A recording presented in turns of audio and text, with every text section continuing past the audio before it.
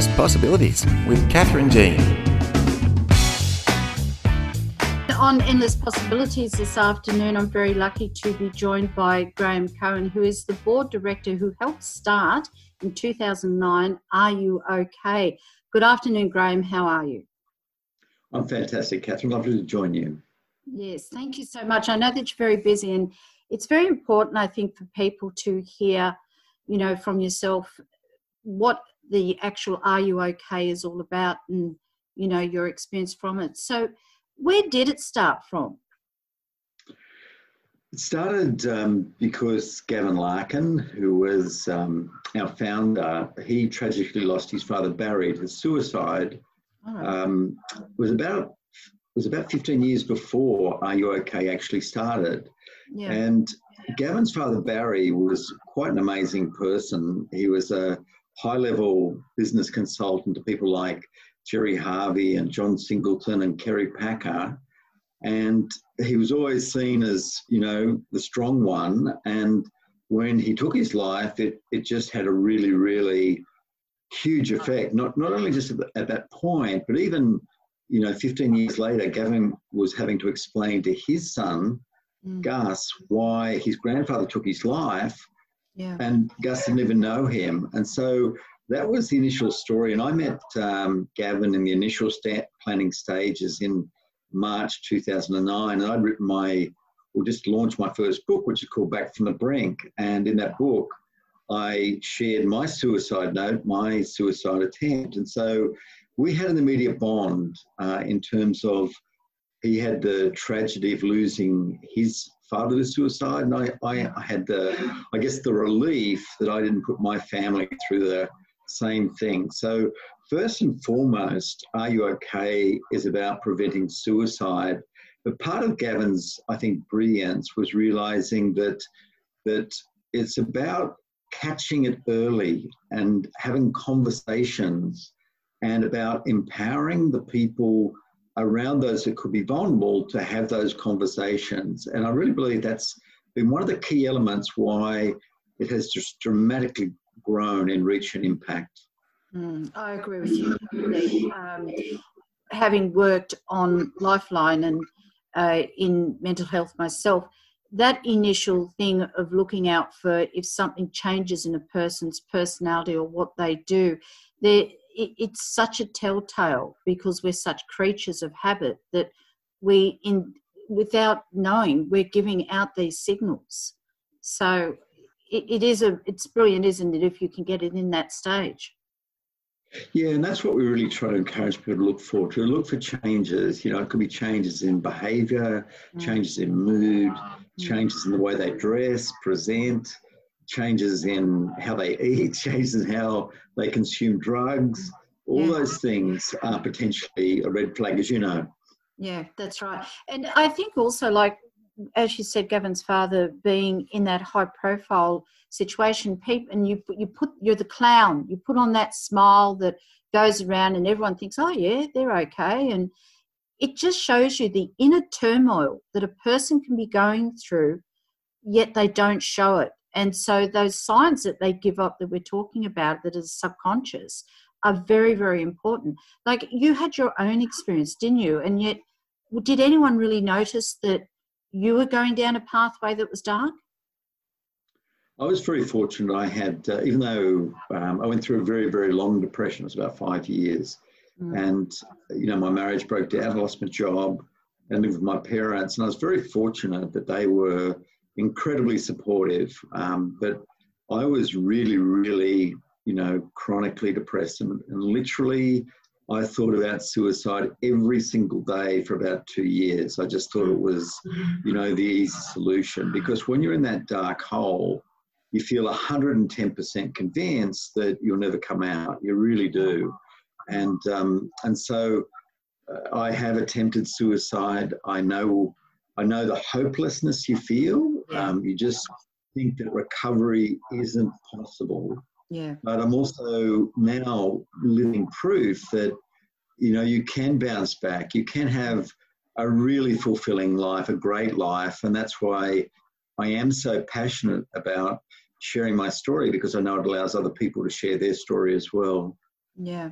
And I think also, Graeme, though, coming from a guy is great, because we have such a problem with men opening up, and I always say opening up the tin, and the higher rates of suicide are around men. And, you know, I've many times when I've jumped on different radio stations and I've had guys that have been interviewing me, and I've said to them, we're talking about mental health, and I go, so what is it with you guys? Why won't you open up? You know, we want to crack that tin opener going.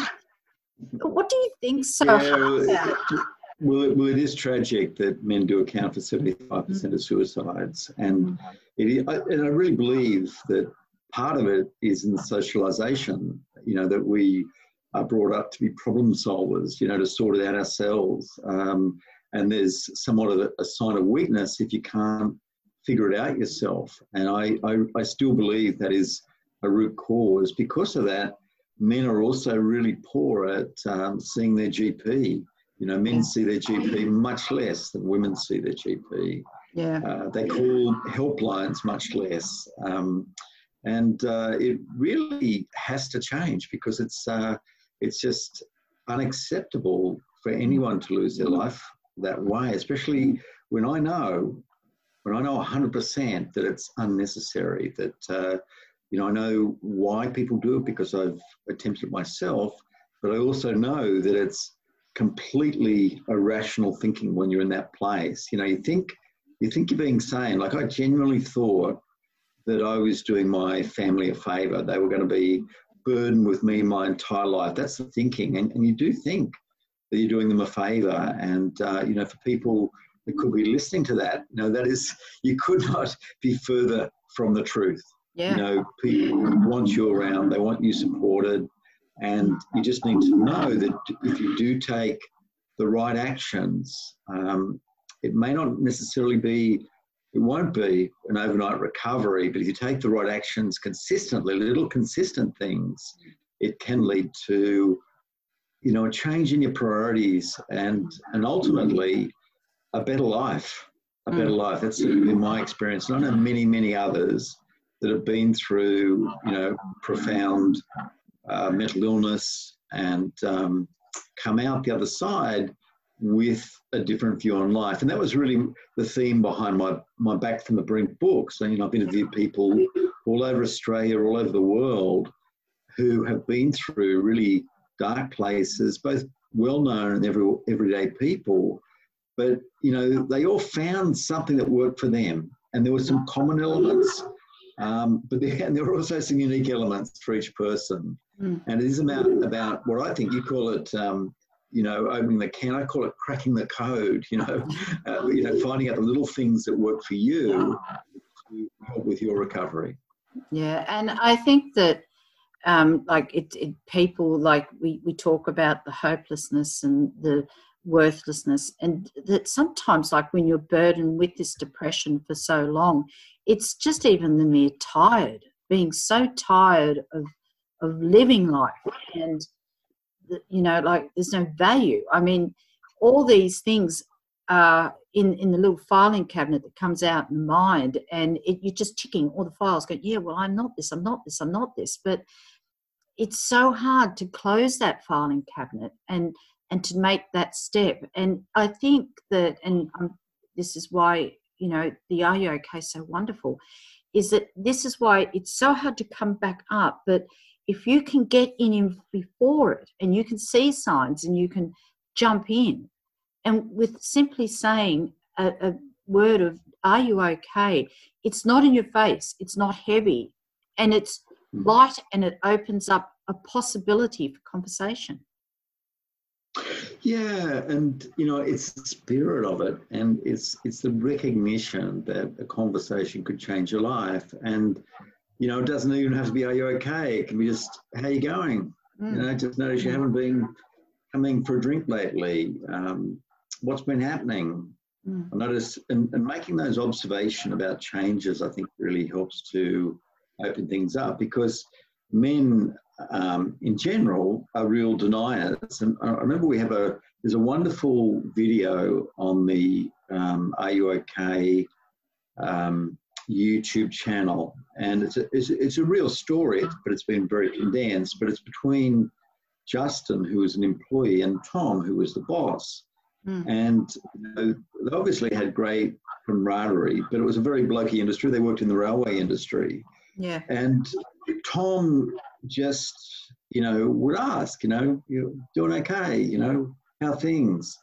And Justin actually says at the end of the video, I wasn't ready to talk the first time, the second time, but when he asked the sixth time, I was ready to talk. I just thought to myself, I just can't do it anymore. Yeah. And I think this is part of the mindset we need with men as well, is that it might not happen as easily as women are able to share their feelings. But if you go in with genuine care and genuine intent, people sense that. People agonize about, what do I say? Will I say the wrong thing? Just go in with a spirit of care, of making them feel like they're the most important person, really listen, keep asking questions, help them feel understood. And as you would know from your lifelong experience, Kathryn, that is then the greatest probability that you're then able to influence them. If they feel understood, if they are able to open up and don't accept the first answer that comes, because very rarely is the first thing said the true picture. Keep probing, keep probing. And that was true. Lifeline, gave me so many more skills and opened up so much more, thinking in my own self. And you're not jumping in with Lifeline to be a saviour, you're jumping in to empower the person on the other side.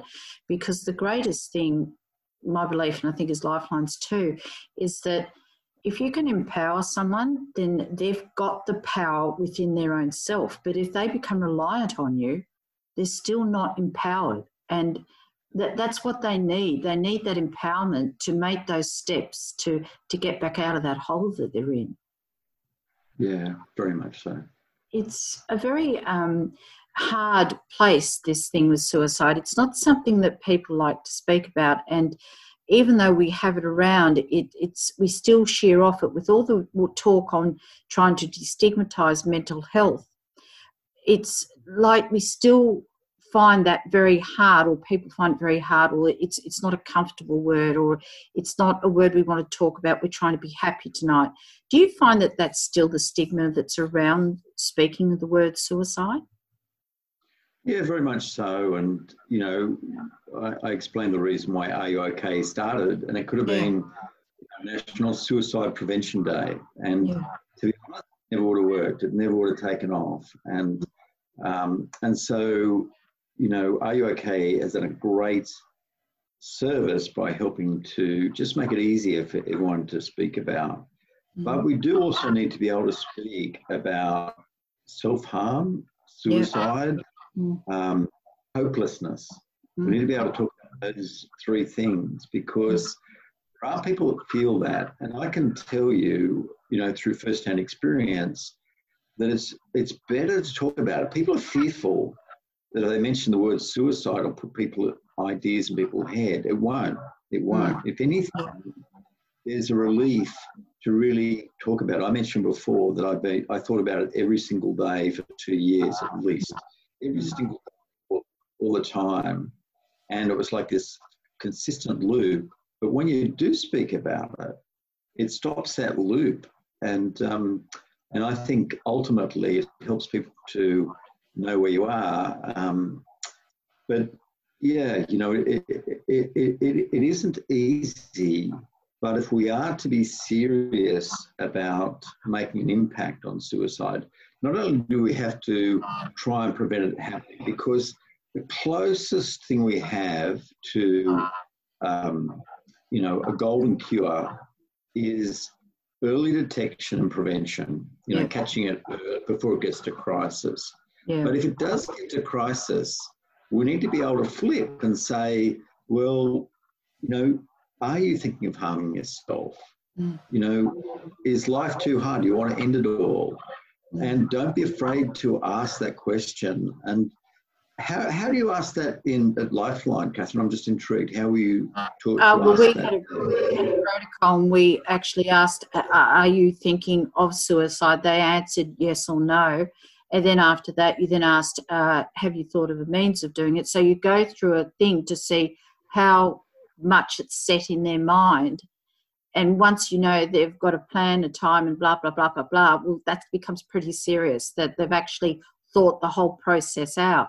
Like you say, I mean, I've had people say to me, you know, have you thought of it? And I've said it to people.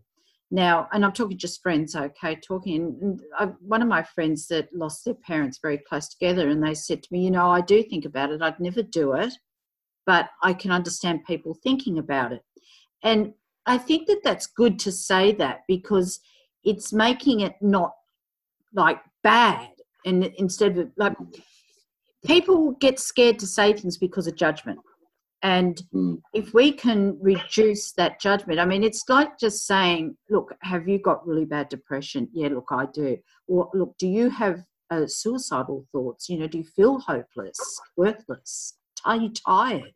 You know, they're questions that can be asked that people, like you say, might say no, and then they'll say yes. Like, were you asked that at all when you went through yours? I don't think people really asked it to me often. I think when I saw health professionals, they would, especially, you know, just after an attempt and that sort of thing. But I would have to say that, you know, most people around me didn't feel comfortable asking that sort of question. And maybe there's another way around it as well. And this is the way my psychiatrist asked it, and it's probably quite a good way to think about it for everyone. And, you know, that is to, you know, to talk about, you know, your moodometer. You know, if you think about your mood from, you know, 10 is, you know, best mood you've ever had, 0 is the worst mood you've ever had, and you can't imagine it ever getting better. You know, how would you rate your mood right now? And straight away that helps you with, you know, when they say 1, 2, or 3, you know, you've got a serious issue. And so I think that's also quite a good way to approach without using, you know, the big S word as well. So, you know, having different ways of approaching it but achieving the same outcome, I think it's good to have that sort of menu of approaches. And Kathryn, this is unbelievably important right now, and I'm so pleased that this is going, you know, on the air soon, because this COVID-19 is ramping up stress levels like we've never seen in our lifetime. You know, theoretically, people think working from home is great.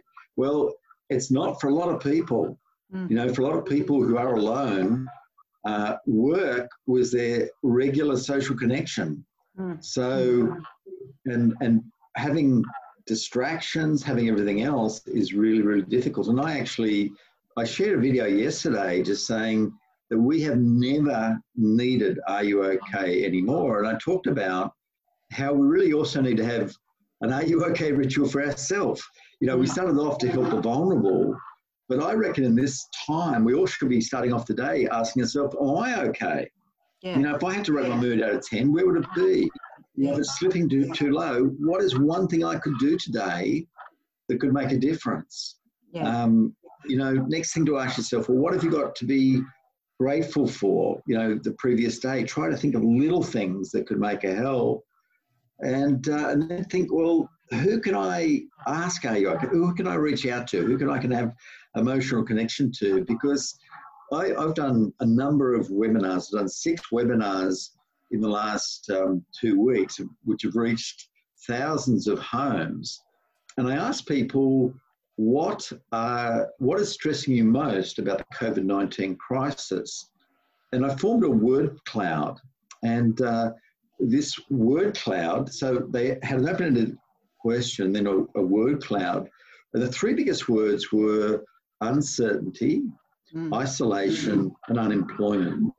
These were the 3 biggest fears that you know, people were having. So this is why I talk about mental well-being, taking responsibility, talk about are you okay, but talking about suicide prevention is absolutely critical now, because I am fearful that we could be seeing the suicide rate rise if we don't all take some sort of action. Already we're hearing evidence from Beyond Blue that traffic to their information about the coronavirus is 7 times higher than their traffic about the bushfires. 7 times higher. And we thought the bushfires were bad. You know, this is a level of change and distress that we just haven't experienced in our entire lifetimes. Even my father, who's 90, said he can never remember, even when you know, going through the war, you know, and it didn't happen so fast. It didn't happen so fast. And I think too, and I agree with you that it is timely, but the thing is that starters, I think because it's invisible and you can't see, and people, when you can't see something, you get very scared about it. I think that's got a lot to do with it. It is how quickly it is moving. But I think, like, where I'm in the area where I broadcast from, in my home area, which is the Hawkesbury area out in Sydney, that we have a elderly community there. And I remember speaking to Chief Inspector Gary Sims about this, because I was very concerned at they're isolated as it is.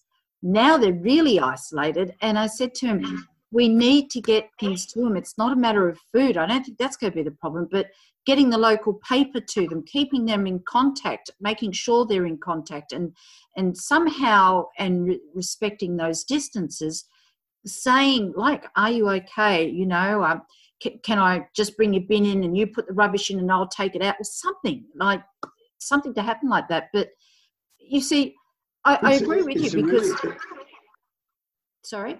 I was just going to say, it's a really good point, and Are You OK just put out a great resource for exactly that situation you describe. And so if you go to the Are You OK website, there's like a good neighbour card you can print off. Right. And it just basically says that, and you might be able to provide a link in the show notes, but it just basically says, hi, my name is, Graeme. I live at number thing, and I'm happy to get you shopping, call you a certain time of day, and you just slip it under the door if you want to, or slip it in the letterbox, or give it to them personally with your phone number on there. And I think that is the sort of stepping up that is required in this real lockdown period. Yeah, I think that's wonderful, and I will definitely have a look at that and even see if we can get some out to the Hawkesbury and get them distributed around. But I mean, and likewise for everyone anywhere that's listening to this podcast, I mean, it's really a brilliant idea, because it's a problem that we have, and I've sort of got in touch with papers and things, but it needed to be a little bit more than that. And Neighbours, brilliant. So I will do that. But I do believe also, because of this experience that we're having at the moment, that when people are coming back to their home and their life isn't as full and going and boom, boom, boom, boom, boom, boom, boom, which we do these days, versus how it was 30, 40 years ago for us, it's very, very quick these days, and people live in a very quick world. And I think that's a lot of the reasons why we have a lot of anxiety too. And that when their quickness goes back down to basically a big chill out, they don't know how to cope with that. That's strange to them. Well, you and I might find it, oh, thank God we can relax for a bit. But it's like, well, how do I cope with that? But it's not, and people don't want to take it to say they've got an issue because they can't, because they've revved their whole body up. Their whole chemical structure of their body is used to this bang, bang, bang, bang, bang, bang, bang. I'm looking for this fix, this hit all the time. And then all of a sudden, where's the adrenaline? What's it doing? It's wasted energy. And, I can understand why they've said that they want us to keep exercising, because we have to do something. So having programs in your webinars and things that are coming out, and it's good that we have social media, because it is an avenue of being able to express things. There's a lot of bad with social media, but there is with a lot of things in life, but at least there is avenues like yourself and Beyond Blue, Lifeline, there's Kids Line. There's so many things out there for people to be able to access. And I think the local communities are really stepping up too. Have you found that with what you've been doing? Yeah, I think there is, and I think quite honestly that is one of the positive things of this whole experience is that, people have had time to reflect. I saw a meme on Facebook which showed, business as normal. It had someone looking at a phone, scrolling down their phone, and it had, during lockdown, it had people out exercising. And I noticed in my community on Sunday, I've never seen more people out walking, all, keeping a bit of distance apart. But there was a bit of a sense of community through doing that. It almost reminded me a bit of, my childhood and coming home from school, hitting the streets with my bike and seeing lots of people out there. I did witness that on Sunday. I think that is a nice element. And, but also some of those traditional structures aren't working as well because, for example, some people, my parents being one of them, like to go to church on Sunday. Well, they can't anymore, those sort of things. So I think we all just need to think about how we can make a difference. And ironically, when we reach out and help and support, it helps us as well. We feel better, we feel we're making a contribution. And that's good for our own well-being. I know, when I came out of my profound depression, it was the thought of writing a book that could help other people that really helped to motivate me and really helped. It was a really key part of my recovery. So finding that sense of purpose and contribution can be incredibly helpful to help us come out of a dark place.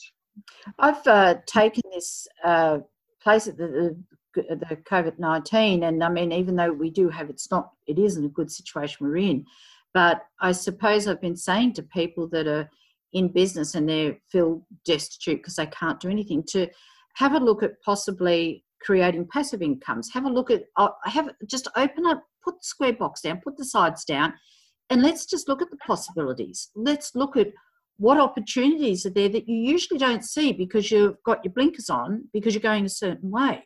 No matter what we have, what's happening, the virus is here, it's here. So we have to keep ourselves safe, keep our loved ones safe. And if we could turn around and try and look at how we could use this time to develop other things, we could come out of this bigger and fuller as people than what we walked into it as. I truly believe that as well. Yeah.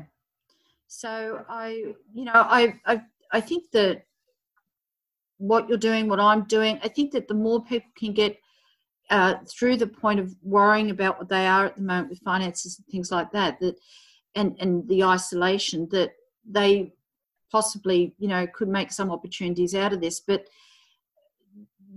to know to just keep in touch with people, as you said, to self-check, to it's okay to be selfish. It's okay to look at yourself and say, well, what do I need? And the other thing too, I don't know if you've heard of this, you probably have, but the doing, done list, something to do, something I'm doing, something I've done. Make a list. Yeah. It's brilliant. I do it in therapy with people, and it's a great way to motivate yourself. Oh, and you look at what you've done and you get that, oh, okay, I've done that. That's cool, So, yeah. But, that's right. I like that. Yeah. Good. I haven't trademarked it. You can use that one. Oh, dear. Look, thank you very much, Graeme. I appreciate speaking with you today, and maybe we can catch up in another one later in the year sometime. Anything, I can do to put up on this podcast afterwards, I'll put the links in for everyone. But I really appreciate your time. Yeah, well, I've there's a couple of resources that might be helpful for the people, Kathryn. I've put together a self-care snapshot list, and it's a way to really self-diagnose what are your mood vampires. I like it. So it's in three categories. It's under vitality, which is our physical health, intimacy, which is our emotional health, and prosperity, which is our contribution health. And there's 5 questions in each. And what it helps to identify is what is our emptiest cup. I talk about it as like think of it like 3 glasses of water, and they evaporate unless we top them up a little bit each day, each of those 3 cups. And so people can access that for free on my website, and it's graemecowan.com.au/self-care. And so you'll find the self-care snapshot there. And then there's also a weekly planner. And when I was coming out of profound depression, I really found that it didn't help trying to think too far ahead. I really tried to think just in 1 week at the most, and then down to 1 day. And so this self-care weekly planner allows you to think of things and plan things under each of those 3 categories: the vitality, the intimacy, the prosperity. So, and when people do download it, they then get a couple of short videos which just explain how to use it, how to put it into action. So people might find that helpful. Yeah, I might do that. I'll put it up with it, because I think anything that we can give out, you never know what will click with a person that, you know, they'll think, oh, I like that way of doing it. It's like, I got out of anxiety with hypnotherapy. Well, that worked for me, you know, but it might not work for the next person. But these sort of, all these ideas are gold to me, and, you know, whoever it gels with. Yeah, and I'm very much like you, Kathryn, is that, you know, because I've interviewed so many people that have been through tough times, I never say, you know, if someone says hypnotherapy, I say, oh, that's ridiculous. Or someone says bark flowers, I never say that. I say, if it works for you, go for it, you know, do what works for you. And keep an open mind. Don't be afraid to try things. But, you know, it is, as I said, for me, it's about cracking your well-being code and making sure you do the little things that top up that well-being each day. And I think just topping that off what you said, that people sometimes get stuck going to the same GP time and time again, nothing ever changes, or psychologist or counsellor or whatever. And I say to my clients, if you were to go get a quote to get a deck done at the back, or to paint your house, or to do some in your kitchen, would you get 1 quote or would you get 3? They go, I'll probably get 3. Exactly. Well, why don't you do it on your own self? Exactly. And, you know, I think that's a good rule of thumb for people to look at. If it's not working for you, you've been in one place for 10, 12 years and you're still the same, move on. There's so many things out there. So, yeah. Definitely. Anyway, I'll keep talking forever, and I know you're busy. I'm sorry, Graeme. Look, maybe we can catch up later sometime, but otherwise, thank you so much. Yeah, no, that'd be great to catch up. And when you share it, just let me know where it's available, and I'll share it on my platforms as well. Yeah, appreciate it. Thank you, and thank you for the time. Okay, thank you. Bye. Bye. Was that okay for you, Graeme? Right, okay.